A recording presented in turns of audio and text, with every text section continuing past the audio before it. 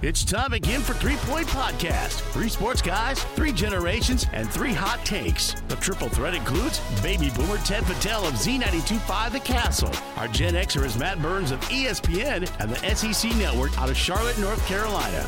The millennial man is Jared Patel of Bally Sports Detroit. Comments and questions can be sent by email to 3pointpod@gmail.com. Follow 3 Point Podcast on social media at 3 Point Pod. The fellows will get it rolling right after this from our partners. As we gear up for another exciting fall sports season, Dr. Albana will again host a Monday walk-in clinic to evaluate acute orthopedic sports injuries for adolescent and high school athletes. Dr. Albana, orthopedic and sports medicine surgeon at Memorial Healthcare, will be assisted by certified PA Tara Rakoski and certified athletic trainer Alan Getzinger. Whether you're dealing with sprains, strains, bruises, or any other athletic mishaps, Dr. E and his highly skilled team can get you back on your feet and back in the game. The clinic will be held every Monday through October 16th from 9 a.m. to 3:30 p.m. at Memorial Healthcare Center for Orthopedics on North Shiawassee Street in Owasso. For more information, call 989-541-BONE or visit memorialhealthcare.org. Nelson House Funeral Home's #1 goal is to serve the families in our area. The Nelson House staff are proud to serve our local community with reliability, integrity, and compassion. Unique service representing unique lives, ensuring your loved ones receive the honor and celebration they deserve. Founded in 1880 and continuing the tradition today with chapels in Owasso, Chesaning, and New Lothrop. For more details, find them at nelson-house.com or call 989-723-5234.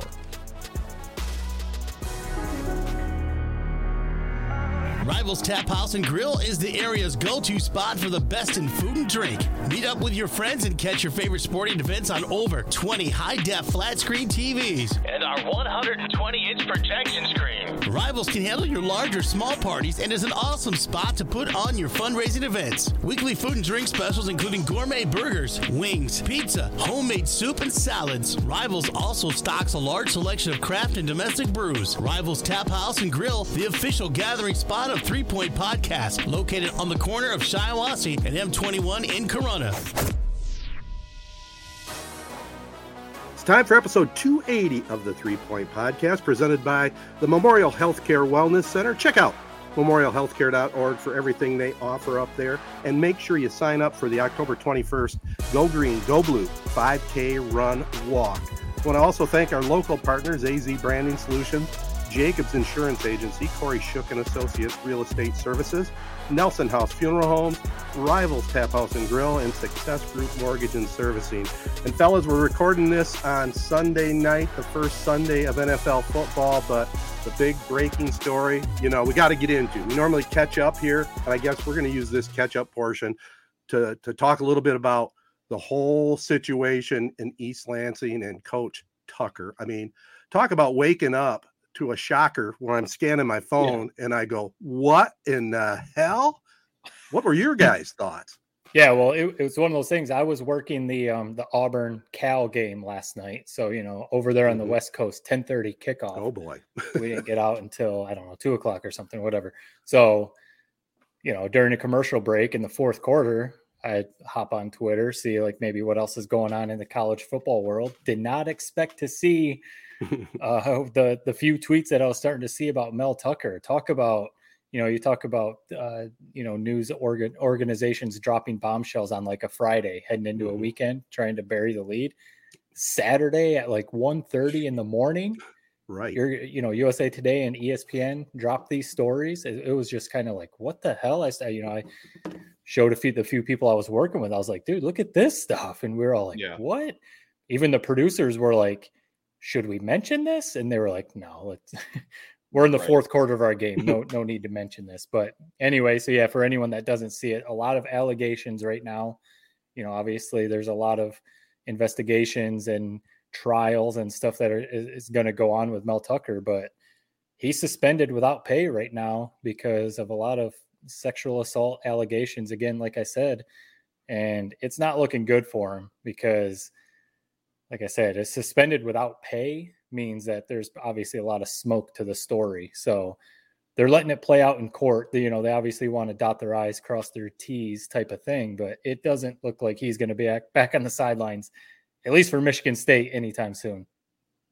No, it doesn't. It doesn't look that way. I mean, what a bizarre 24 hours. And here's the thing. Before, we're probably not going to talk much about Michigan State X's and O's on the field, even though it's such a big week coming up against Washington. Yeah. I thought this team was really moving in the right direction. I think their quarterback Noah Kim has really been good. I thought they maybe could pull off an upset this week against Washington. They still might be able to, even though this is a huge distraction.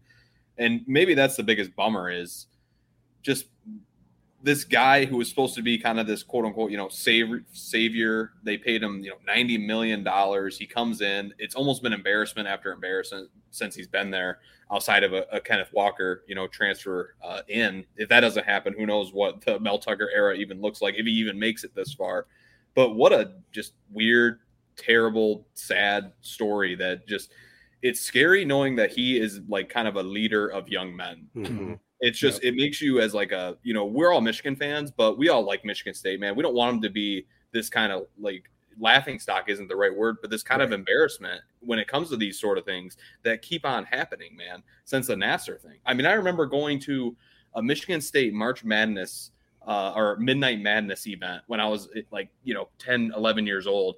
And all of a sudden a banner gets like dropped on my head and it's like accusing the players of, rape or whatever the heck the accusation was at that time. And that was in 2010. That was when I was like 10 years old. So it's just been a nonstop negative spotlight on this great university for a long, long time now. And it's just a total debacle. And regardless of how you feel, whether, Tucker broke any rules or not, flat out, he looks horrible in this situation. The university looks horrible as a result. And regardless of what you think, I think his days are done.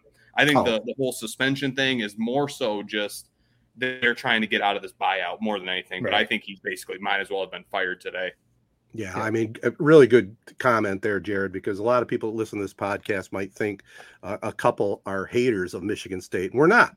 And so, I'm not. I mean, from my perspective, Michigan State University has been, right at the forefront since I was a little kid starting to watch football from the days of the mid-'60s with, Bubba and Webster and Duffy Doherty. Brad Van Pelt played over at MSU. You know how I stand with Izzo. I mean, if it's against Michigan, I'm leaning to Michigan, but anytime else, I'm Michigan State to win all the way. And this has really been a disappointing, I don't know what you would call it, 20 years, with this stuff. I mean, they're bringing in D'Antonio, and I think that's a good move. But remember, his program wasn't totally clean when it came to this stuff. And it makes you wonder, the administration over at Michigan State, what goes on. And, and I'm not going to point specific fingers, but, the trustees, the presidents of the university, the different athletic directors have been in there. I mean, what in the hell is happening? We're just looking at this latest Tucker scandal, which it's a he said, she said right now, but there apparently is enough information for the university to make the move. I mean, I was telling you off air. I mean, I read this entire USA Today report. It was as thorough as can be. And, it's her side of the story. Let's make sure we're clear on that. And everything's still allegations, but where there's smoke, there's usually fire. And from her perspective and everything that was laid out in that article, Michigan State had no choice but to do what they did today. And I guess the big question that I'm seeing all over social media, and I agree with it, what the hell has taken so long for them to really bring this out and bring it to the forefront? Why did he get to coach 2 games so far? What the hell is going on over there? Yeah, and to be fair, though, it's a lot of allegations, and that USA Today is mostly from her side, but he did admit to a lot of it, which brought on, the suspension and the whole lawsuit and everything. So it's not 100% he said, she said. True. He did admit to a lot of it. The reports are saying that at least in July, but maybe even all the way back to December, they knew about this stuff going on. And then all of a sudden, because this stuff becomes public, now they're going to suspend him. So that's basically what you're saying, Ted. Obviously you do want to see how some things play out. If all of a sudden some accusations happen, you're not just going to be like, boom, suspend him, fire him, whatever. You want to let, the legal process play out, of course. But when it was as deep as it was, as you basically laid out right there, it's insane to me that they let him, kind of like what Jared was saying, like he's a leader of this team. He's supposed to be forming these young men into, upstanding citizens and stuff like that, and being an example and everything. And you have to think he's as far from that as what you would want. As much as people, Michigan State fans or other fans of schools or, media can hate on Jim Harbaugh for maybe a little bit of a quirky character as he is, at least everything we can see from the outside looking in, he sure seems to be doing things the right way as far as trying to stand up for his players and trying to, be an example for them to be, upstanding citizens, good young men once they graduate from Michigan and all that kind of stuff. And it just seems like Mel Tucker, I don't know what happened.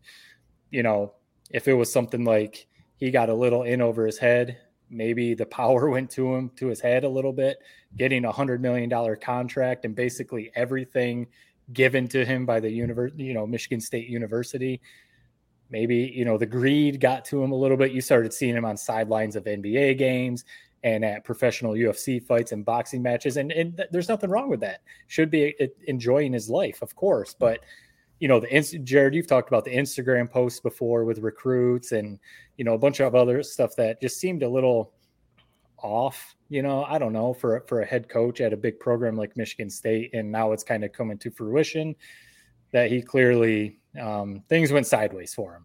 And, you brought up Mark D'Antonio, and, he's the best coach probably ever at Michigan State. Yeah. He's one of the best in the history of the Big Ten, but he doesn't have a squeaky clean resume either. I mean, he had a lot of his players go through some legal stuff too. No program is squeaky clean, if we're being honest. But it's not like he's like this perfect coach with a clean track record. So my thing with bringing him back, I understand the fan base and some of the people in the administration probably do want to bring him back in because of the coach that he was for him. To me, when there's all this Nassar stuff went down and some of these other things they've gone through, like what they do, they brought Engler in, and that was just a train wreck. And they, it was like a good old boys club type of thing when they're trying to go through this stuff. I almost feel like you need to just go completely outside of MSU. You need to get anyone who has any ties to any of this stuff away from the program, because it just seems like if you bring D'Antonio back in, hopefully he can right the ship. But who's to say like some of this stuff doesn't keep going and he brings some of the guys back from, like you said, the last 15, 20 years when it was kind of messy. And I know Izzo is up on a pedestal higher than the Empire State Building in East Lansing. He doesn't have a squeaky clean resume either. I mean, there's a lot of stuff that has gone on with his players. Jared talked about that banner that dropped on his head, and, we don't have to get into all that stuff. So it's one of those things that it's sad because, you think about the parents and, sending your kids away to play for these coaches for, the next 3, 4, 5 years, basically supposed to be teaching them the right and wrong and getting them ready for life after school. And then stuff like this happens. So if he gets fired, there's like a 30-day window for the players of Michigan State that they can transfer, basically like with no backlash, because, like if your coach that recruited you gets fired, you can bounce. If he gets fired, and there's no telling what happens to that roster, they might be down to walk-ons, who knows? Or they might rally. Maybe D'Antonio will get them to rally. Who knows? Yeah, I agree. I get what you're saying about, D'Antonio. Maybe it's time to just kind of wipe the slate clean with a new regime, just top to bottom almost, like administration, head coach, people that are overseeing the program, kind of like D'Antonio has been. But I think you do need him to come in and like kind of stabilize the ship. Yes, he wasn't a perfect, in terms of everything that went on in the locker room and all that sort of stuff. Like you said, no program is, but he wasn't doing dumb and weird and creepy things like Mel Tucker was. So at least we can make that separation where he's not the idiot that Mel Tucker was, which even if you say, this was clearly some sort of kind of relationship with Tucker and, the accuser, basically, between these text messages and the numerous different phone calls they had. But just to try and kind of spark this sort of whatever it was relationship with, I think her name was Brenda. Is that correct? Yeah. Brenda, who's coming in to speak, Brenda Tracy, who's coming in to speak to the team about, rape and all the things that she's been through, to kind of view this situation as Mel Tucker trying to, like, I don't know, pounce or whatever you want to call it. It just was weird and off-putting. And it just makes you see those cigar videos, the Ferrari pictures, the riding around in the slingshot on campus, it makes that look even worse. But we don't even need to get into that, man. It's just time to move forward. The suspension, thank God this hearing is coming up, October 5th. We don't have to wait freaking forever for it. It's not like it's going to be at the end of the year. The decision has been made. He's out. And it's just a matter of time before they come to that officially. But Alan Haller, who was kind of the main guy leading the charge to hire Mel Tucker before he became athletic director, to me, man, this whole debacle has shown he's in way over his head. And that's what Graham Couch said. Yeah. Not Graham Couch, excuse me. Mick McCabe tweeted that out. And I agree with it 100%. What more do you need to see of this guy in terms of leadership? It's time for a new direction. Like you said, Matt, maybe wipe the whole slate clean. Administration, head coaches, everything. Hit the reset button after this year because it's been ugly. Yeah, Haller's got to go too. I mean, there's no doubt in my mind. And, you know me, I'm pretty conservative when it comes to betting, but I'm betting. I'd bet every bit of money that I have that Tucker will be fired. I mean, there's no getting out of this. I mean, it's a done deal. And it's sad to see because we've talked about, Michigan State, the players and the families. What happens now? What are your guys' gut feeling? Are they going to rally maybe for this Washington game as a team, but then kind of fall apart? Or are they going to be able to pull it together and put some sort of season together now that they've got the new interim coach and D'Antonio helping out? This could go one of two ways, right? Yeah, I think maybe the Washington game, they might be able to rally and pick up a crazy W because it seems like, at least judging by, what you see on social media, on Twitter, the fans are going to rally around the players because kind of like what you guys are saying, the fans have nothing, the players have nothing to do with this. This is a Mel Tucker issue. So I've seen a lot of, people on Twitter saying, us fans, we need to rally around this team. We need to show up to Spartan Stadium. Mm-hmm. If we want to if we don't want to go into a 5-6 year rebuild, we need to rally around these players and try and get them all not to transfer. They might be able to rally a little bit, but part of it too is, I know, Jared, you were saying it looked like they were maybe figuring some stuff out. Their roster wasn't very good to begin with. They were going to struggle for 5-6 wins this year anyway. So if now they're losing their head coach, and especially if a few players transfer, I mean, we might be looking at another, season without a bowl for Michigan State. So, I already said what I think. I think bringing D'Antonio back's a bad idea. I get what you guys are saying, because what he did establish, he rebuilt that program. I mean, Ted, you remember as well as anyone, that program was almost in shambles with like John L. Smith and some of those previous coaches. Yeah, so Tucker's now passed him as worst Michigan State coach ever. Oh, for sure. Yeah, wipe that 11-win Kenneth Walker season out the window. Right. I think it's one of those things where, like, if you keep bringing back the same people, what's going to change? That's just my thing. Like, we've laid it out how ugly it's been for 15, 20 years or whatever. And I've seen people even saying, like, you need to make Izzo the AD and do all this stuff. And I'm just like, I get y'all basically worship Tom Izzo, but he should not be the athletic director. Maybe when he's done coaching, but let's not act like this guy is like a deity and he's done nothing wrong. I understand Spartan fans. I mean, they bow at his feet basically, but I don't think it's that far-fetched. I don't think it is. I mean, I guess, but you see a lot of, I remember some stories down here in the SEC when former coaches go to become athletic directors and they like can't separate themselves. So I don't know, it might go well, but I don't.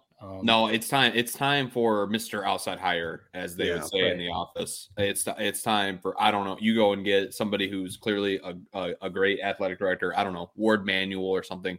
Give him an offer he can't refuse. Maybe some of this money you would have paid to Mel Tucker, and you just hit the reset and you go back to square one. In terms of your question, Ted, I think I was maybe more so impressed with Michigan State these first 2 weeks than you guys were. I thought this is a team that was going to kind of exceed expectations. I thought maybe it's an 8-win team. And I've been telling people I thought they were going to upset Washington this week. I don't know about that anymore. You don't know, like you said, you don't know what team you're going to get. You're either going to get, the super inspired, playing with their hair on fire team, or you're going to get a team that's going to lose by 40 because their minds have been on other things all week. I don't know. I will say, coming into the Michigan game, I would have much rather have played a Mel Tucker coach team than a D'Antonio team. I don't care if D'Antonio has barely any say in what's going on. There's something about him on those sidelines that immediately gives Michigan State a boost against Michigan. It's almost like Jim Harbaugh, how he's figured out how to beat Ohio State and Ryan Day. D'Antonio has always had that. So that makes me a little bit nervous in that sense. But it's just depressing. I mean, how much would we rather just be talking about, a great upcoming game against Washington, two unbeaten teams, Penix Jr. coming to town, 5:00 start. It's just a bummer that that's not what we're going to see. Yeah. Well, this is Sunday and this was the hot topic, but I agree with you. Let's move on, talk about some other good stuff in the world of sports. We'll have the prep spotlight coming up here in a moment. I forgot to promo Tyler from Michigan High School Football Frenzy will be joining us in this next segment. So we'll have it all going next. Brought to you by Jacobs Insurance right after this. Success Group Mortgage and Servicing is Shiawassee County's only licensed mortgage broker, lender, and servicer. That means you get exclusive products not found anywhere else. If you are looking to purchase a home or refinance a home in Florida, Hawaii, or Michigan, stop what you're doing and give Success Group Mortgage and Servicing a call. 989-720-4380. That's 989-720-4380. Dr. Ashraf Albana will be again hosting a Monday walk-in clinic to evaluate orthopedic sports injuries for youngsters and high school athletes. Certified physician assistant Tara Rakoski and certified athletic trainer Alan Getzinger will also be assisting Dr. Albana. The clinic will be on the second floor of the Now building at the campus of Memorial Healthcare in Owasso. The clinic allows for x-rays to be taken and reviewed, access to an advanced 3T MRI, CT scan, or further imaging. The clinic will be held every Monday through October 16th from 9 a.m. to 3:30 p.m. For more information, call 989-541-BONE or visit memorialhealthcare.org. All right, guys, it's time now for the Prep Spotlight presented by the Jacobs Insurance Agency. In just a little bit, we'll have Tyler from Michigan High School Football Frenzy. But first, we'll take a look ourselves here in some of the big games that just took place. Corunna down Brandon 44-7 last Friday night. I was there for that game. Wyatt Bauer continues to ball out, man. 8 of 9 passing, 221 yards, 3 touchdowns, ran for another 121, 3 more touchdowns, had a 71-yard touchdown called back. I mean, you can't say enough about the Bauer boys, but Wyatt had a real special night Friday night. I know you mentioned you were there on the sidelines. I was trying to, keep up with your live tweets. I don't think I could refresh fast enough with the touchdowns. I swear every time I reopened Twitter, it was Eddington touchdown, Bauer touchdown called back. And it was just like, what is going on out there? But awesome game for sure.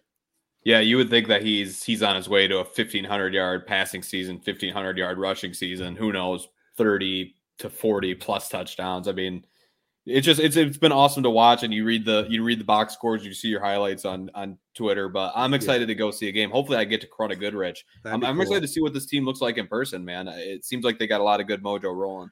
Yeah, and I'll tell you, this team is made for turf. I think pretty much. I was asking your dad, John, how many schools now have the turf? And every school, I think, in the Flint Metro League that Corunna's in has turf other than Owasso. There might be another one, but schools are going to the turf. And man, when you got speed to burn like Corunna and the Bowers, man, that's a recipe for a lot of points. And they are definitely outscoring their opposition. And I got to tell you guys one thing too.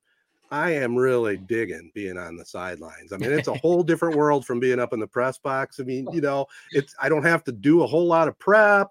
I show up to the game, but I'm covering it for all our followers out there. I put it on my own site at Ted Fattel, but we share some of the better clips on 3 Point Podcast. We don't want to just drown people because I am constantly. Here's how I do it. I take video every single play, and if it's not a dud play, I delete it. Go to the next play.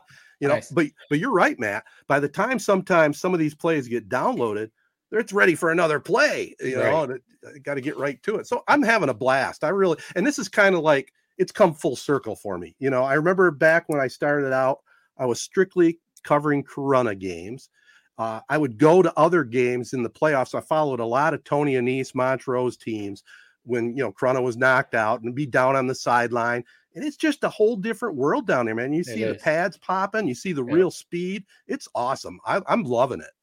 I'll be honest, you've kind of like you've made me, because that's what I mean. Jared, you did it too for Fox 17. I did it for I think two high school football seasons. I was going on the sidelines, part of there, with Jason Hutton and the crew over there, shooting a couple games on Friday nights. It's fun, especially if you like high school football like us. But being down there on the sidelines and shooting the touchdowns, the energy, the crowd, and like you said, hearing the pads pop, it is really cool.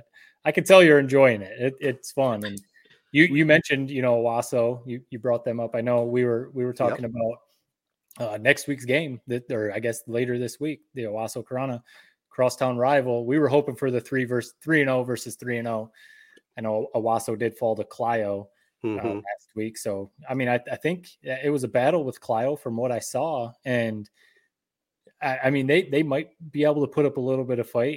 We don't want to say anything too bad, but it seems like Corona is going to be the heavy favorite. It's a bummer they lost. The big thing I was going to say, what did I see? That Corona or the Clio running back rushed for like 400 yards or something crazy. I didn't see that. But he rushed for like 400 yards and 6 touchdowns or something. So that just made me like, man, I mean, what you were laying out, Ted, with Wyatt, they might have a little bit of a field day there at Wilman Field.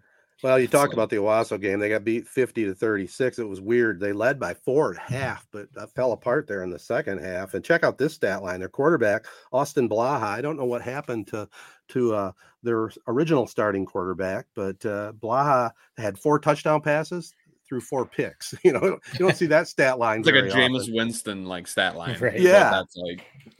Some of the other games of note: Chesaning down Mount Morris 36-0. The Indians picked up a lot of confidence, obviously, in that win over New Lothrop. They improved now to 2-1. Solid play behind Braden Florian and Mason Struck. That was the Military Classic. It's always neat when the schools in our area, pay tribute to our military people, and Chesaning does it about as well as anybody. We know Ithaca has the whole field in red, white, and blue stuff and dedicated to our armed forces, but they do it up right at Chesaning as well. In eight-man football, Byron's still trying to figure it out. 62-0 to Morris. Wyatt Cartier and Joel Fisher had 3 touchdowns each in that one for the Orioles. New Lothrop picked up a big win over Clarkston Everest, 26-15. Hornets now 2-1. Ovid Elsie continues to roll. Trice Tokar, 16-20 passing, 221 yards, 3 touchdowns. He's only a junior. And I talked about Ithaca. They downed Saginaw Novell 58-7. They're definitely going to be a team to reckon with in Division 8 for sure. Yeah. Also, a couple quick cross-country notes. Owasso girls took first place in the 11-school Bath Invitational, and New Lothrop boys first place at the Genesee Invitational. That gets us up to speed here locally. Let's take a look at some of the other stuff going on in high school football with Tyler from Michigan High School Football Frenzy right after this from Jacobs Insurance Agency. Jacobs Insurance Agency has served Shiawassee County and the surrounding areas since 1977. Just like 3 Point Podcasts, we've had 3 generations: Gary Jacobs Sr., Gary Jacobs II, Brian Jacobs, and myself, Noah Jacobs, serving our community with offices in Waterford and Owasso on M21, just west of Home Depot. Stop in or go online to jacobsinsurance.com to get a quote or get your questions answered by our team. Jacobs Insurance is a proud supporter of our local schools and the proud sponsor of the Prep Spotlight. Insure everything, local, independent, and trusted. It's our family working together to protect yours. That's the Jacobs way. All right, let's keep this Prep Spotlight going. Again, as always, brought to you by our friends at Jacobs Insurance. We'll bring in now, friend of the pod. You've been on a few times now. You were in on the Prep Pigskin preview. Tyler, you run the Twitter account, Michigan High School Football Frenzy. Everyone out there, give it a follow, especially if you like high school football in Michigan, at MICHFB Frenzy. And, he keeps you updated on everything going on with those Friday night lights. So, Tyler, we appreciate you joining us. And 3 weeks in, is it already crazy? A third of the regular season is already done. Yeah. Thanks for having me. Yeah, it has flown by. I feel like we haven't even got our bearings underneath us, and we're already a third of the way through the regular season. The playoff push is already on. So, yeah, it's crazy. Yep. Is there anyone, thinking about the teams that you kind of been keeping your eye on? I know in the Prep Pigskin preview, you were mentioning teams like Frankenmuth, Ithaca, Petoskey, any other ones that going into the season, you were thinking they were up here, and maybe they've been a little disappointing? Any other ones that are maybe surprises? Just maybe what are a few teams 3 weeks in that either good or bad, you're kind of surprised with? Yeah. One that kind of surprised me on the negative end was Muskegon Catholic Central. They've taken a couple big losses that we're not used to seeing, and then just barely edged out Benton Harbor 18-14. So it's not very often that you see that happen to Muskegon Catholic Central. They're usually a powerhouse, starting 1-2 with a kind of iffy win, kind of compounded by the fact that the team that beat them, New Lothrop, kind of blew them out, and then New Lothrop went over and got blown out by Chesaning. So I mean, it just kind of that weird triangle. You usually don't see that very often, but yeah, Muskegon Catholic Central on the negative end kind of has surprised me, maybe disappointed a little bit. The one team that I love that you always talk about, and I fell in love with them. I'd never heard of them before until the state finals last year, Gladwin. I'm hoping I get to see them at the Ford Field again this year. How have they looked to start the year? Yeah, they've been good. I think they definitely have been challenged at times. I think this week will tell a lot. They go to Clare this week. I think this will kind of be the game you can kind of judge them on. They played Ogama Heights in week 1 and kind of struggled in the first half, maybe trying to, get everything together, trying to pull themselves together for the first week. But then pulled away in the second half, and then they've kind of had some, lesser opponents the last couple weeks. So I think that playing a good, solid Clare team that's always well coached, that's fundamentally sound, I think that'll be a good test for where they're actually going to be this year. Yeah, that Clare facility up there is a beautiful high school football field. So if you're going to go to that game, that'll be a lot of fun. You're talking about Gladwin a little bit too. I mean, rehashing it just a bit, they won the state championship on a field goal last play of the game. And, I was going to talk about our Corunna Cavaliers a little bit more. They have a really good kicker, Braden Anderjack. And, it could, when you get deep in the playoffs, a kicker can be really, really important at the high school level, especially, right? Yeah. I mean, you don't see the inconsistency of a high school kicker is going to be a lot more than obviously the college and pro level.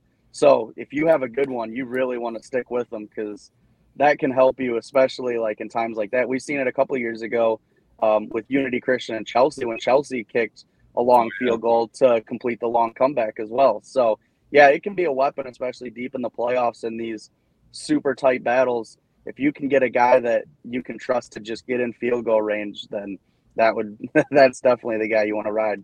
Yeah. I have just a little bit of a general question for you, but you seem like the ultimate I just love football guy. How does it feel to just be back on the sideline this year? Does it feel like it's like kind of part you're whole again? There's a part of you that leaves in the winter and now you're whole. How does it feel? Yes. Yeah. My schedule, I prefer it to be crazy. I prefer, running up and down the sidelines and, being up in the booth. I was blessed enough to be up in the beautiful press box that East Grand Rapids has built this past weekend. It was fantastic. The facility's super nice. I walked right up there and immediately they were super happy to see me and greeting me and stuff like that. And yeah, it was a beautiful, beautiful spot to be. But yeah, definitely I prefer being on the sidelines, running up and down, trying to get good footage, trying to cover the game the best I can. But yeah, this is definitely the best time of year. I mean, you got Thursday night football, then you got Friday night lights, then on Saturday you got college football, Sunday NFL, Monday night game. Like this is the time where I feel at peace. Yes, absolutely. Yeah, and especially the first 2 weeks there were a lot of Thursday games. Obviously some Fridays, and then there's always some Saturdays still sprinkled in for high school football anyway.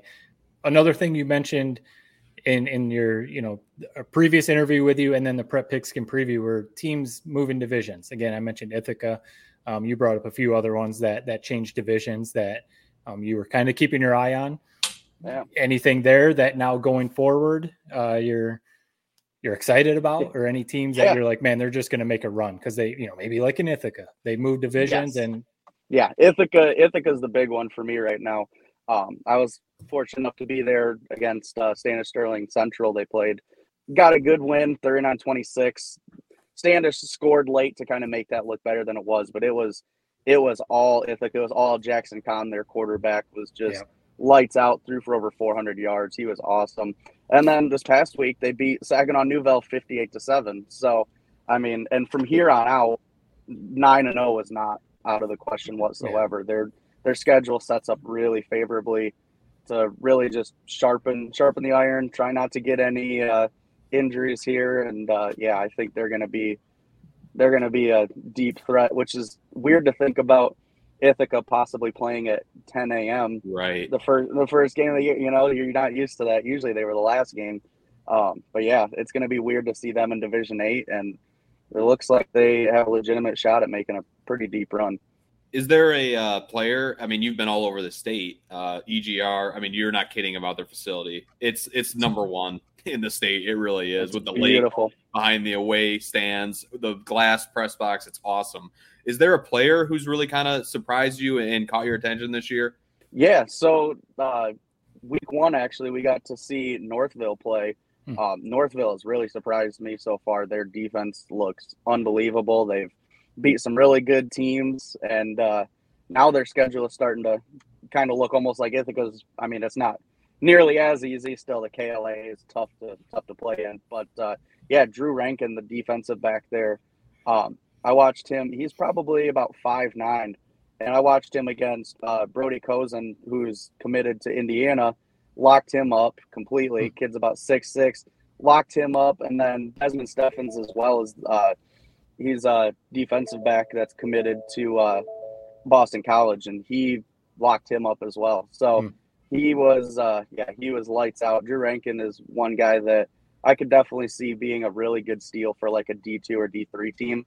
Yeah, he could absolutely be one of those guys. You aren't kidding about Northville, man. I have a buddy who went to Northville. He's an alum. He's been to a couple games this year. They seem to be the real deal. They beat Clarkson week 1. Clarkson has been, competing with Southfield A&T, who just beat Cass Tech. I mean, Northville could beat anyone. Do you think that they have maybe a Ford field trip in the future? It's very possible. Their quarterback, Isaac Pace, has stepped up really nicely. They had a quarterback by the name of Luca Pryor last year that was really, really good. Ended up actually committing to Calvin, and he's over there helping build that program. But yeah, he was lights out last year, and Isaac might be on pace to even do better than that. I mean, if their defense plays the way that they have, I mean, they'll be in every game. Their defense is keeping them in every game. And if their offense can just score enough, absolutely. There's no reason why they can't make a pretty deep run. The only problem is running into Belleville. Yeah, right. Exactly. Tyler, before we let you go here, where are you off to Friday night? And again, tell our listeners best spot to catch up with you. Yeah, so this weekend I definitely am thinking I'm down to 2. I know that you guys told me I got to get to Owasso, so it's very possible I end up going there and watching Corunna. I want to see them, and I want to see the facility. But Claire Gladwin is on my list as well. So probably be about Wednesday before I know for sure. But if you're looking for atmosphere and an all-time facility and setup, Corunna versus Owasso at Wilman, that's what you're going to get. But if you want to see probably a better game, it's Claire versus Gladwin probably. Yeah. And seeing the brothers play as well is definitely part of the reason I want to catch a Corunna game sometime this year. So yeah, they're playing real well right now. I'll tell you that. Well, again, tell our listeners.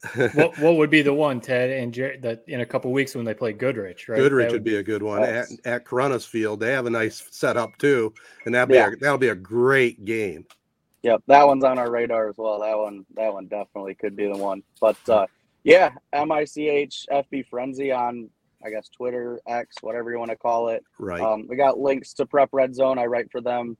I got articles coming out all the time, and then I got a link to the Instagram as well, kind of the more photos and videos of, kind of the sights and sounds that I see on Friday nights. So, but yeah, I appreciate you guys having me on, and hopefully everyone can come follow along. All good. Yes, appreciate the time. Yeah, appreciate it, guys. Thanks for having me again. Are you ready to take your brand to the next level? Look no further. Introducing AZee Branding Solutions, where we help grow your brand from A to Z. At AZee, we're committed to helping businesses and organizations like yours reach new heights. Our full-service print and digital branding agency is your one-stop destination for all things branding. Need a stunning web or graphic design that captures your essence? We've got you covered. Want captivating social media content that engages your audience? Done. And that's not all. We're experts in video production and photography, ensuring your brand tells a compelling visual story. Plus, we specialize in screen printing and embroidery, turning your brand into wearable art that speaks volumes. Whether you're a startup or an established business, AZee is here to transform your brand dreams into reality. Ready to grow with us? Partner with AZee today and experience the difference. Visit our website at www.azee.co or give us a call at 1-844-360-AZEE. AZee Branding Solutions, where your success begins. Kori Shook Associates Real Estate Services is the official and exclusive realtor and broker for 3 Point Podcast.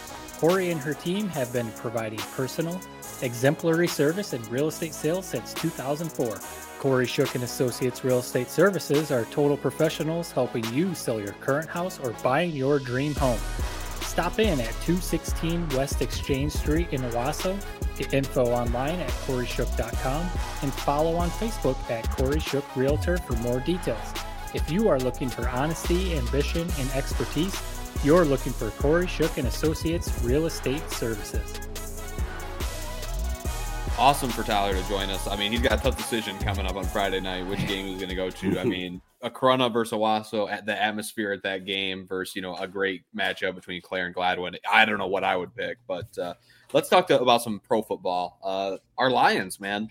Before we get into the actual game, the storyline that kind of evolved from that game was Mike Tirico's comment. I actually sent it to you guys. And I'll be honest, I sent it before this became this whole, nationwide story. I just thought it was more so confirming what we talked about in the pod last week, which was as soon as those injuries happened to the Chiefs, people were going to discount everything that the Lions did in that game. Yeah. And that's exactly what happened. Yeah.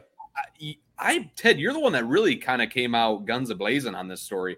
I didn't think what Tirico said was that bad. Was it the best thing I've ever heard an announcer say? Was there really a purpose for it at the very end of the game when everything was said and done for him to say that? No, I bet you he regrets it. But he does. I thought the outrage was maybe a little bit overboard, but you were kind of leading the charge. So explain to me why it was justified. Well, I'll explain it exactly. It's a national broadcast. The Lions, I don't care if if the Chiefs are missing 2 of their better players. The Lions just won the opener nationally for everybody, and it's the timing of what he said. It was, I mean, if you're watching that game live, and I assume you were, I know I was, and when he said that, immediately I went, are you kidding me? Are you kidding me? He's saying asterisk in the NFL? Give me a break. So I was outraged. I was, but I also give the guy a break. I mean, you're saying something on live TV. I don't think it was intentional. He lives in Michigan. He's a professional broadcaster. Okay. That's the kind of story that should have disappeared like 24 hours max and then move on.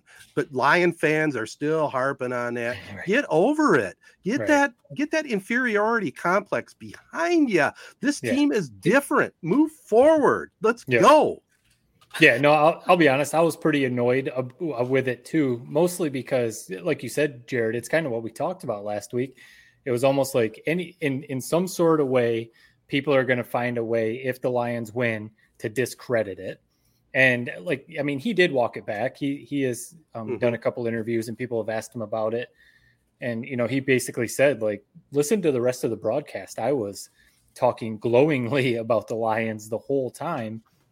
I don't think he literally meant asterisk, and he said maybe asterisk was the wrong word. Yeah, he was just trying to basically say, this was a big note that Travis Kelce and Chris Jones were hurt. He just chose maybe the wrong word. But in the moment, like you said, Ted, it was it just felt like another way that people are going to take a shot at the Lions and say this win doesn't count. Because, as we know, injuries happen all the time in the NFL. The Bengals earlier today, we know Joe Burrow's been hurt and is still banged up, and they laid an egg. So are we going to say that win is an asterisk, for the team that they played? And, so we know injuries happen all the time. So that's basically what it comes down to. But that was one of the most fun games to watch as a Lions fan in recent history anyway. Everyone that I saw at work the next day was just basically giving me hugs and just like, oh, that was the coolest game. And I was like, you really have no idea how awesome that was as a Lions fan to watch them. I mean, it wasn't like a blowout one way where there wasn't any drama. Like for them to battle with Patrick Mahomes, the defense to come up with big stops, Jared Goff to basically go, head to head with the best quarterback in the league. Mm-hmm. And he didn't like outplay him, but he beat him. And you can see what this offense is going to be with Gibbs, St. Brown, when Jamison Williams comes back. The offensive line is just dominant. I mean, yeah, they look good. I just hope. I told some people at work, I just hope this isn't the peak of the season. Right. That's the only thing. Like, okay, this is awesome, but now like build on it. I don't think it will be, and especially watching the NFL today and watching the Bears and Packers and the Vikings getting beat. I mean, it's Detroit's division to win, and Campbell knows it. And I'll tell you what, he's already proven it in the last 2 games they played with the Packers and now Kansas City, both road games, and he's got balls absolutely gigantic. Yeah. I mean, going for it there on that 4th down call and getting it, but the balls to go for it, and really they drove it downfield. They kept themselves in the game with that drive. I mean, the team picked up the confidence at that point, and and it definitely wasn't the SOL because the Lions then closed it out at the end when they needed to. I mean, that was one of the more satisfying Detroit Lion games that I can remember. It really was. It was satisfying. It was unbelievable when they won it. I mean, I was like laughing as the clock was dwindling down. It was a little bit concerning. I almost felt like the Chiefs lost it more than the Lions won it down the stretch. And I mean, in the NFL, you take wins any way you can get them. That's right. And just to put a bow on the Tirico thing, is there an asterisk? Would I necessarily use that word on this win? No. Was it a great win? Yes. Is it obviously not the Super Bowl winning Chiefs without those 2 guys? No. Right. It's still a playoff team. It's still Patrick Mahomes. It's still at Arrowhead. It's still one of the biggest wins of my lifetime as a Lions fan, probably the biggest. Was it the upper, beating the Super Bowl champions? Maybe not. You can't put it to that level. Anyway. That's fair. I was a little bit worried about some of the things I saw. One, this was the biggest shocker to me. I thought Ben Johnson's play calling was left a little bit to be desired. A little vanilla, wasn't it? Yeah. I didn't think it was what we normally saw from him. I'm not worried about it. I think he'll be just fine. He'll bounce right back. But the 4 plays that really concerned me was when we ended up turning it back over to the Chiefs on that 4th and 3 where we threw it. We went run. Gibbs didn't touch the ball on any of those runs. And then we went a throw on 4th and 2. Nobody open at all. It gets batted down. I thought that was a really rough spot where if this was the Chiefs in midseason, Mahomes makes you pay there. Mm-hmm. Or if Mahomes has maybe a weapon that can catch one of those passes, they end up getting into field goal range there. Or if that one holding call they had when they got a gain of about 20 to Sky Moore didn't happen, we end up losing that game anyway. Another thing that worried me, I'm going to say a lot here, David Montgomery, I don't know. I kind of expected more from him. I know it's just one game. He looked a little bit small. I thought he was a little bit bigger than what he looked like. Maybe that's because he had number 5 on, which I love, by the way. But I wanted to see a little bit more juice from him. Gibbs, he's everything that was advertised. I mean, only 9 touches, 60 yards, but wow. When he gets the ball in his hands, I mean, you can't take your eyes off of it. Nope. He is so freaking fast. He's electric. I love seeing it. My other last concern, I really do think we need another weapon at wideout. And I know Williams is coming back. I'm not sold on him. I'm not. Yeah. I know other people are. I'm not there yet. And the rumor was floated out there about a potential Mike Evans trade. Yeah. I mean, I tell you what, I'd love to see that happen. What would they have to give up? What would they have to give up to get him? A second, a third? A couple picks, you would think. A couple picks. Yeah. It's worth it, in my opinion. I think this is a win now team. Obviously, they're young, they're building. But I just think they could really use one more piece on that offensive end, and I think he's the perfect candidate for it. So I would love to see them make a trade. With all that being said and done, it's the biggest win as a Lions fan of my lifetime. I never thought in a million years we'd win that game. So to win it, I don't care how it happened. I don't care how ugly it looked. They got it done. So I can't really complain too much. Yeah, because normally those would be games that they would figure out a way to lose. They would let Mahomes score in the last 20 seconds of the game to lose or something like that. So yeah, it was cool to watch. I mean, the Jamison Williams things, I think obviously he's very unproven in the NFL right now. The one thing that does concern me the thing that he's supposed to bring to the table is stretching the field, deep balls. And Jared Goff doesn't really throw the ball deep very often. So it's almost kind of like, okay, Jamison Williams might have this skill, but is Goff really even going to throw him the ball like that? Because, St. Brown seems to be the like underneath crossing route, dig type of guy. And then Jamison Williams is supposed to be over top like Tyreek Hill. And Goff doesn't really push the ball down the field that often. So I'll just be curious to see how that plays out. Yeah, the Montgomery and Gibbs thing, it's almost like they were trying to feel it out, like see what they got out of Gibbs. Yeah. Let's just see what he can do. And I'll be curious to see how they play out, because right now Gibbs almost looks like he's got to be on the field. You have to figure out a way to get him 15 touches, 18 touches a game. I don't care what it is. That little swing pass they threw to him, like you said, right when he caught the ball, he was 10 yards up the field. Yeah. So you got to figure out a way to get him the ball. And, the other side note, Tirico was one of the big things. The Chiefs' right tackle lining up in the backfield every play. And he was basically false start every play. It was just like, what is going on? How does everyone see this? And the referees don't. It's not like it was one time. It was literally every play. Terry McCauley saw it, and he said it right on the broadcast. I couldn't believe it, man. He ripped him. He said he's doing it every time. Right. It was bizarre. When the rules analyst says that, it's like, hey, what is going on? And then they finally did call it the one time at the end of the game that helped the Lions out. But that was just bizarre. That was bizarre. Yeah. Well, we're going to move on to college football, but one final thing. I mean, we've talked about it before, but Holmes, the draft, I mean, boy, did they plug some holes with quality players or what that are playing Brian right Branch. Now and contributing. Yeah. Brian Branch look makes some plays. I mean, Campbell, I would have liked to have seen maybe more from him. That was another kind of what's going on with this. Though? He's supposed to be an NFL ready linebacker and he's not even starting. That was maybe a little bit concerning, but I have one final kind of hot take. I don't even know if it's hot, but you guys might really disagree. Is Aiden Hutchinson overrated? And I'm saying this, he's a great player. I love him. I'm glad we drafted him. He was the right pick. He plays hard. He's the right culture guy. But I think people were putting him on this like kind of Nick Bosa, Joey Bosa, TJ Watt, like kind of level. And I just don't know if he is that.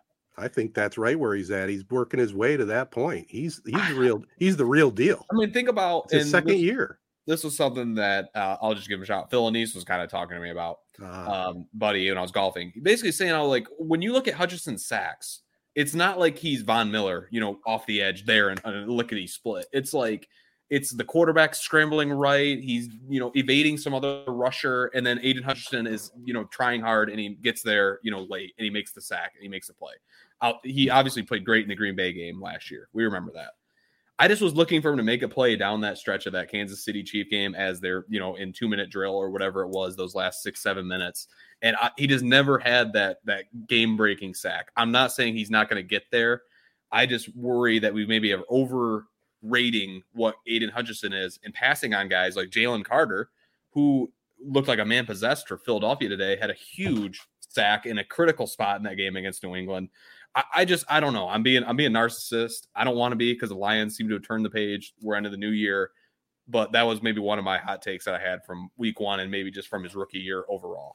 I think one thing to remember with that little comparison you did, Jalen Carter was going against Mac Jones, who probably is as fast as Ted is right now.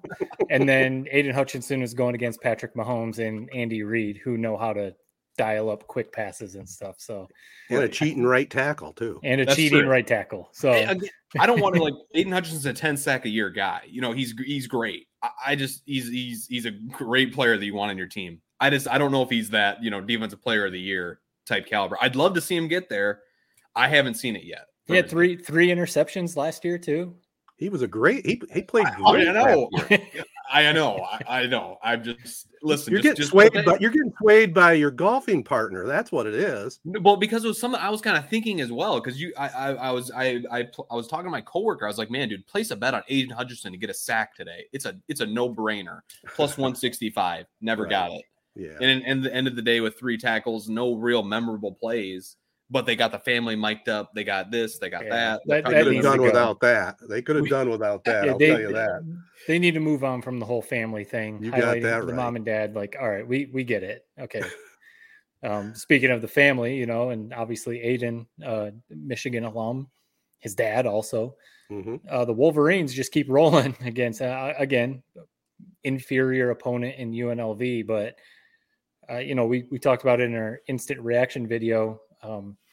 JJ McCarthy, I don't care if it's ECU and then UNLV, you still have to go out there and make the plays and make the throws.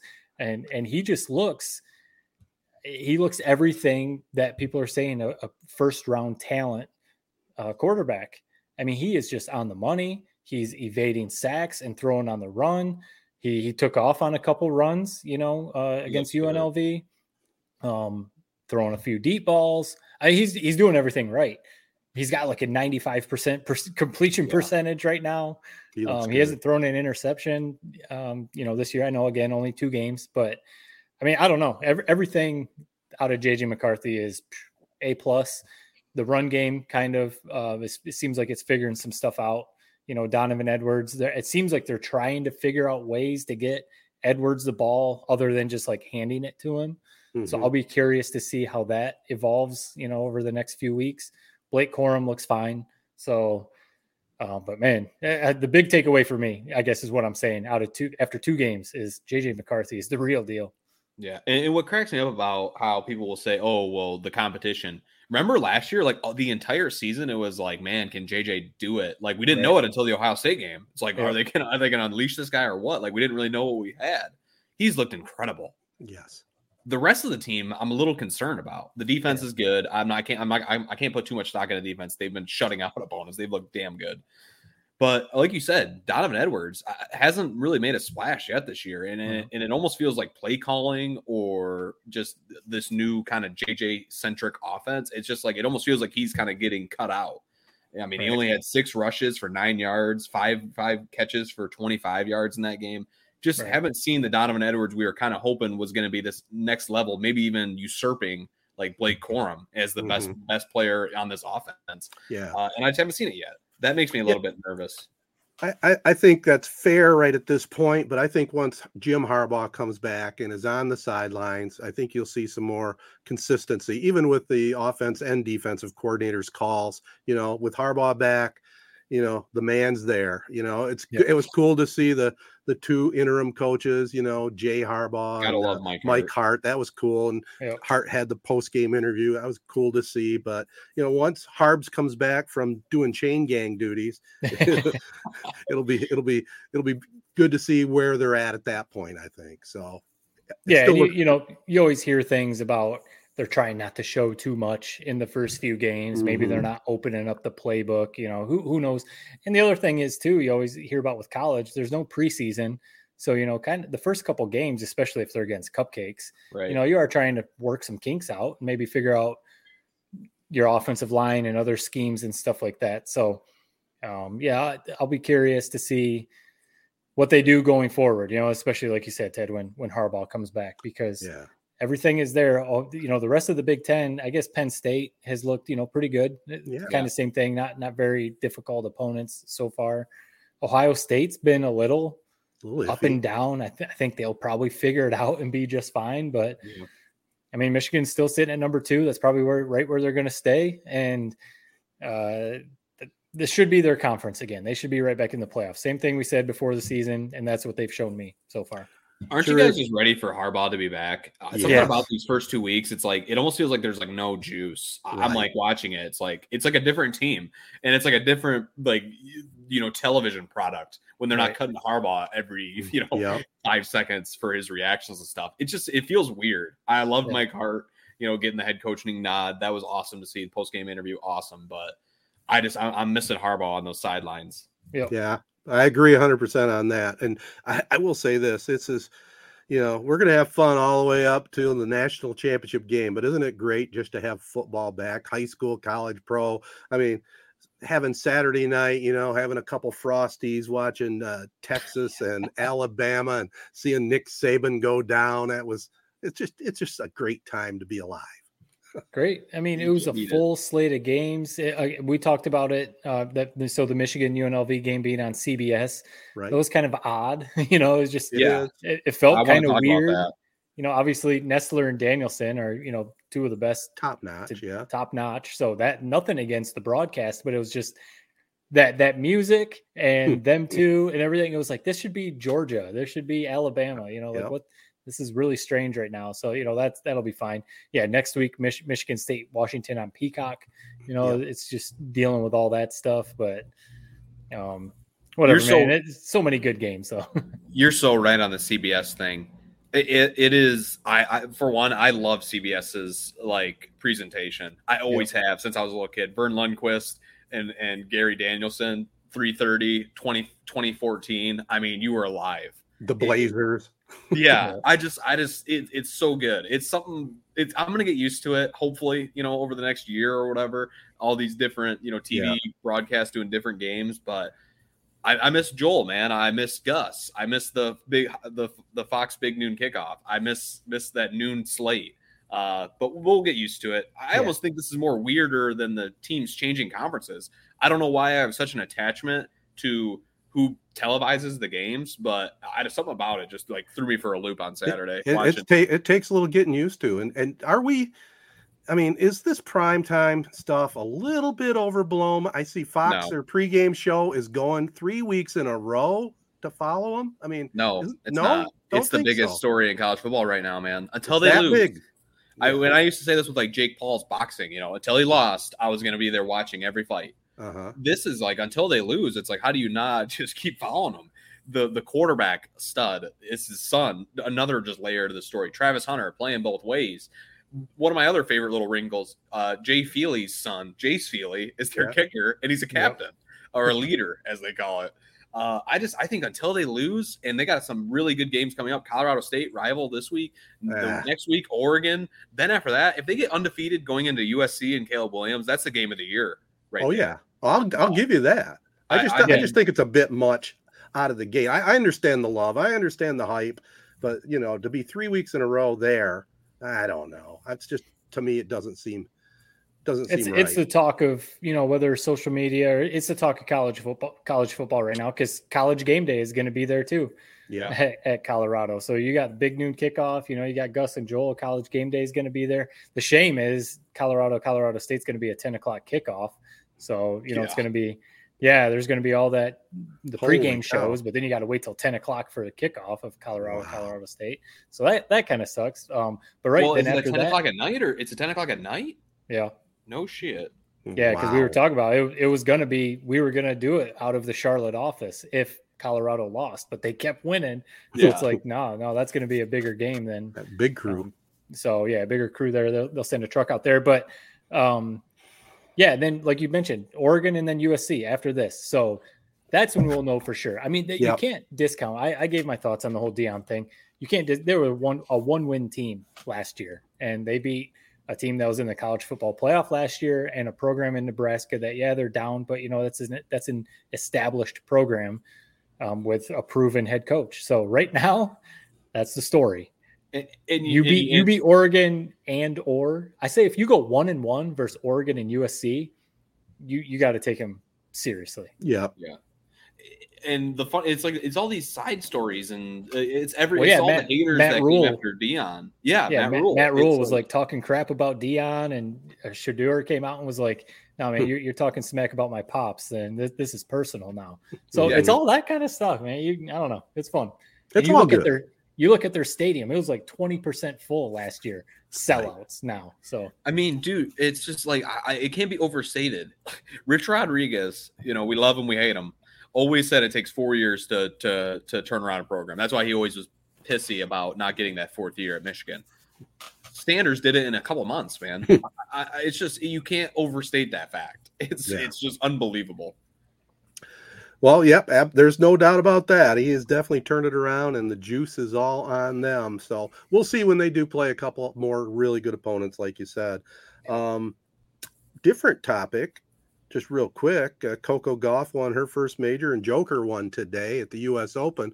Kind of gets put to the side with all the football going on the weekend, but it's a great event. And it was pretty cool to see.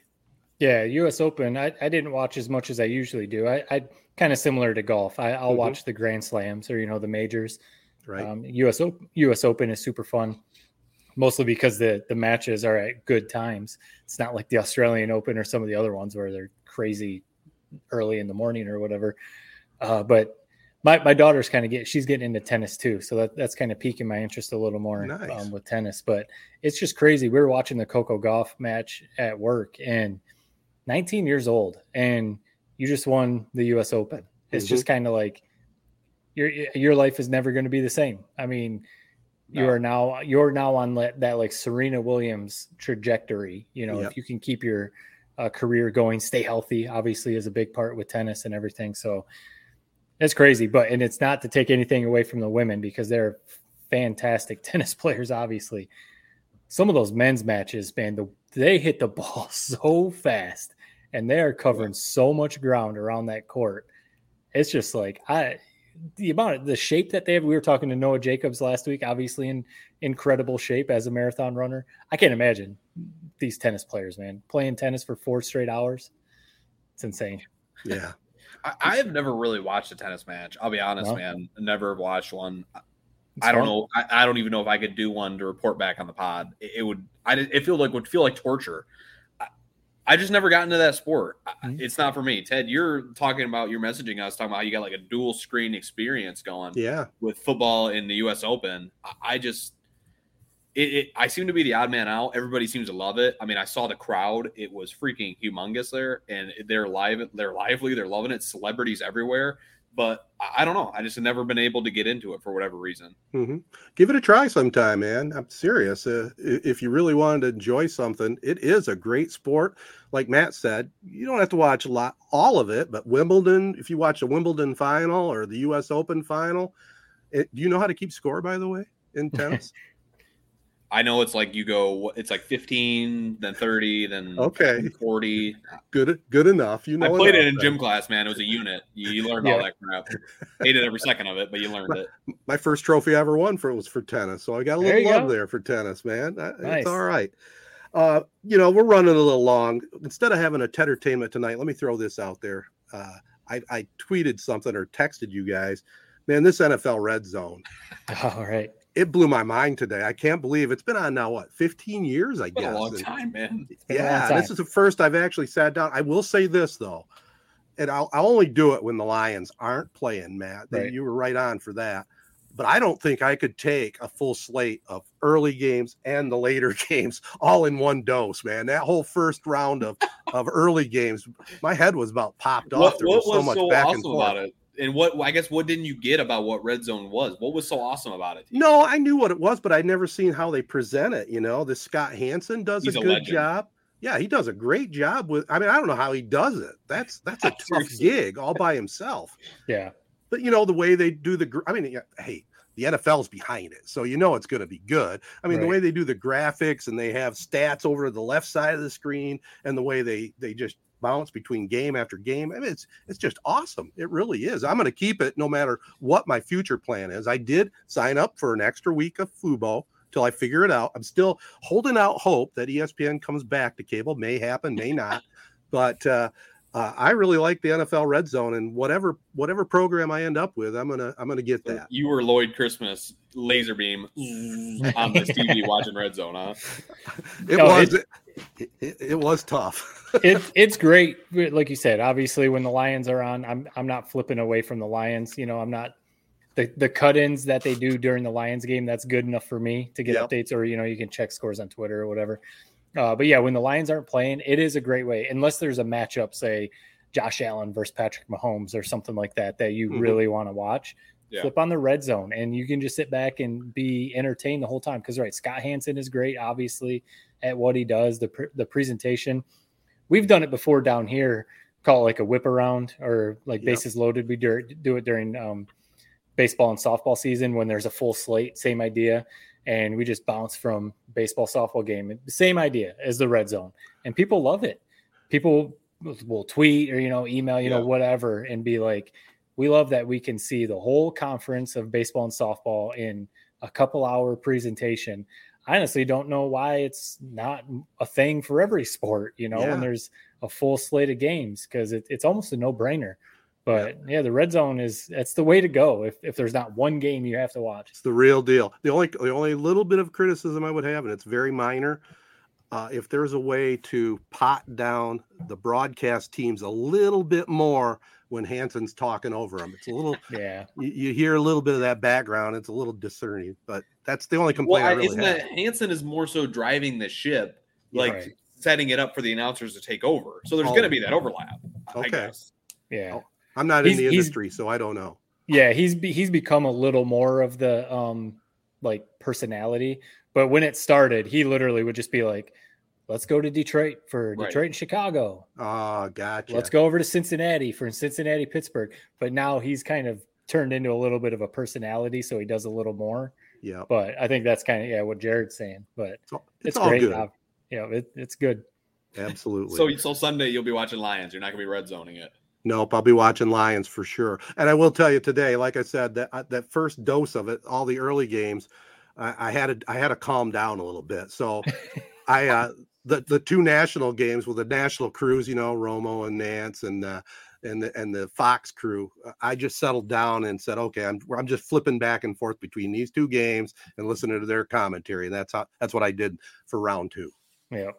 So now the question, you're talking red zone. We're talking, you talk Romo, Nance, and talked about Gus and Joel, CBS, Nestler, Danielson. Right. We've talked about it before. Monday night matchup tomorrow it's a pretty good one. Mm-hmm. You're going to be watching Troy and Joe. Are you a Manning cast? No, I'm watching. We've talked about it before, but where are we sitting? I'm watching Joe and Troy, and I'm going to record since I can. I'm going to record the Manning cast. So your FUBU free trial has got to be just about your second FUBU free trial has got to be running up, man. I mean, you got to be Saturday morning. Decision? It goes Saturday morning to Saturday morning. So I still have 2 more emails I can use. So I've got 2 more weeks after this, and I'm like I said, I'm hoping they pop it back to cable. I will say if ESPN goes to Spectrum. Yep. I take back. You are the smartest man that's ever lived. You are the ultimate swindler. So I can't say anything, but I don't think that's going to happen. But if that does happen, I will be wrong. It may not. I'll say this. So Saturday, you said Saturday to Saturday, right? Michigan State, Washington is on Peacock. So I know you signed up for that. Yeah, I have Peacock. And then the Michigan game is at 7:30, but on Big Ten Network. So I have Big Ten Network. Right. So you might be okay on Saturday. If you end up dropping ESPN, you might be able to, you can catch Michigan State and then the Michigan game if you have to. Oh, I got you. Well, one way or the other, Matt, I will be getting ESPN Saturday, whether it's right out of my pocket or another free trial. I mean, I can't live without that. Is FUBU really this easy of a free trial? I mean, it kind of sounds. I actually had my brother text me, said it's the best. Like he basically he's like, this is brilliant. It's simple. It's kind of simple. Intriguing. I mean, I'm paying $75 a month right now for YouTube TV, which I love, but I mean, I'm going to run out of time eventually, but it's simple right now. It really is. Wow. All right, let's call it a podcast, boys. This has been the 3 Point Podcast presented by the Memorial Healthcare Wellness Center. Make sure you sign up for a membership. Get yourself healthy. Sign up for their October 21st Go Green, Go Blue 5K run walk as well. We also want to thank our local friends. They include AZee Branding Solutions, Jacobs Insurance Agency, Kori Shook Associates Real Estate Services, Nelson House Funeral Homes, Rivals Taphouse Grille, and Success Group Mortgage and Servicing. Again, a thank you to Tyler from Michigan High School Football Frenzy. Follow him on the socials at MishFB Frenzy. And this Friday night, we have the Z92.5 Castle Game of the Week. It's September 16th, Corunna at Owasso. I'm going to a little bit miss my sideline duties, but I'm going to go up and join Casey and Bart to offer a few comments throughout the broadcast. Hopefully don't step on any toes, but I'm looking forward to being back up at Wilman. It's going to be a lot of fun no matter what happens on the field, but it's always great to be up at Wilman, boys. It's nothing like it. It's such a cool environment. We've talked about it so much, but especially because, even if Corunna is going to be a heavy favorite, it seems like Owasso has turned it around a little bit. Like they might have a little bit of hope going into the game, which is big. So, well, they definitely do. A few years ago, I mean, Owasso was going through these stretches of 0 wins. Then they went 1-8, that one win was against Corunna. Right. I mean, they're playing for something, man. They're playing for pride. Yep. I mean, when you line up against Corunna, the crosstown rival, you don't. I mean, maybe they might not win, but you don't want to get blown out. They want to show like, hey, this is a new program. We're taking a turn for the better, and you hope it's a good game, but we'll see. Well, we'll be there, and you can hear it live on Z925.com. Follow us on the socials, at 3 Point Pod, and like I always say, peace and love. We really need it right now. Everybody, be kind. Thanks for listening. Hey gang, please consider a donation to the ALS Association Michigan chapter, serving people with ALS and their families since 1988. There still is no cure for Lou Gehrig's disease, and every 90 minutes, someone is diagnosed with ALS. For more details, go online at webmi.alsa.org. 3 Point Podcast is a SportsNet Michigan 3 Point Podcast production. Subscribe and share on Apple Podcasts, SoundCloud, or any of your favorite podcast hosting sites. Comments and questions can be sent via social media at 3 Point Pod or by email to 3pointpod@gmail.com. Thanks for listening.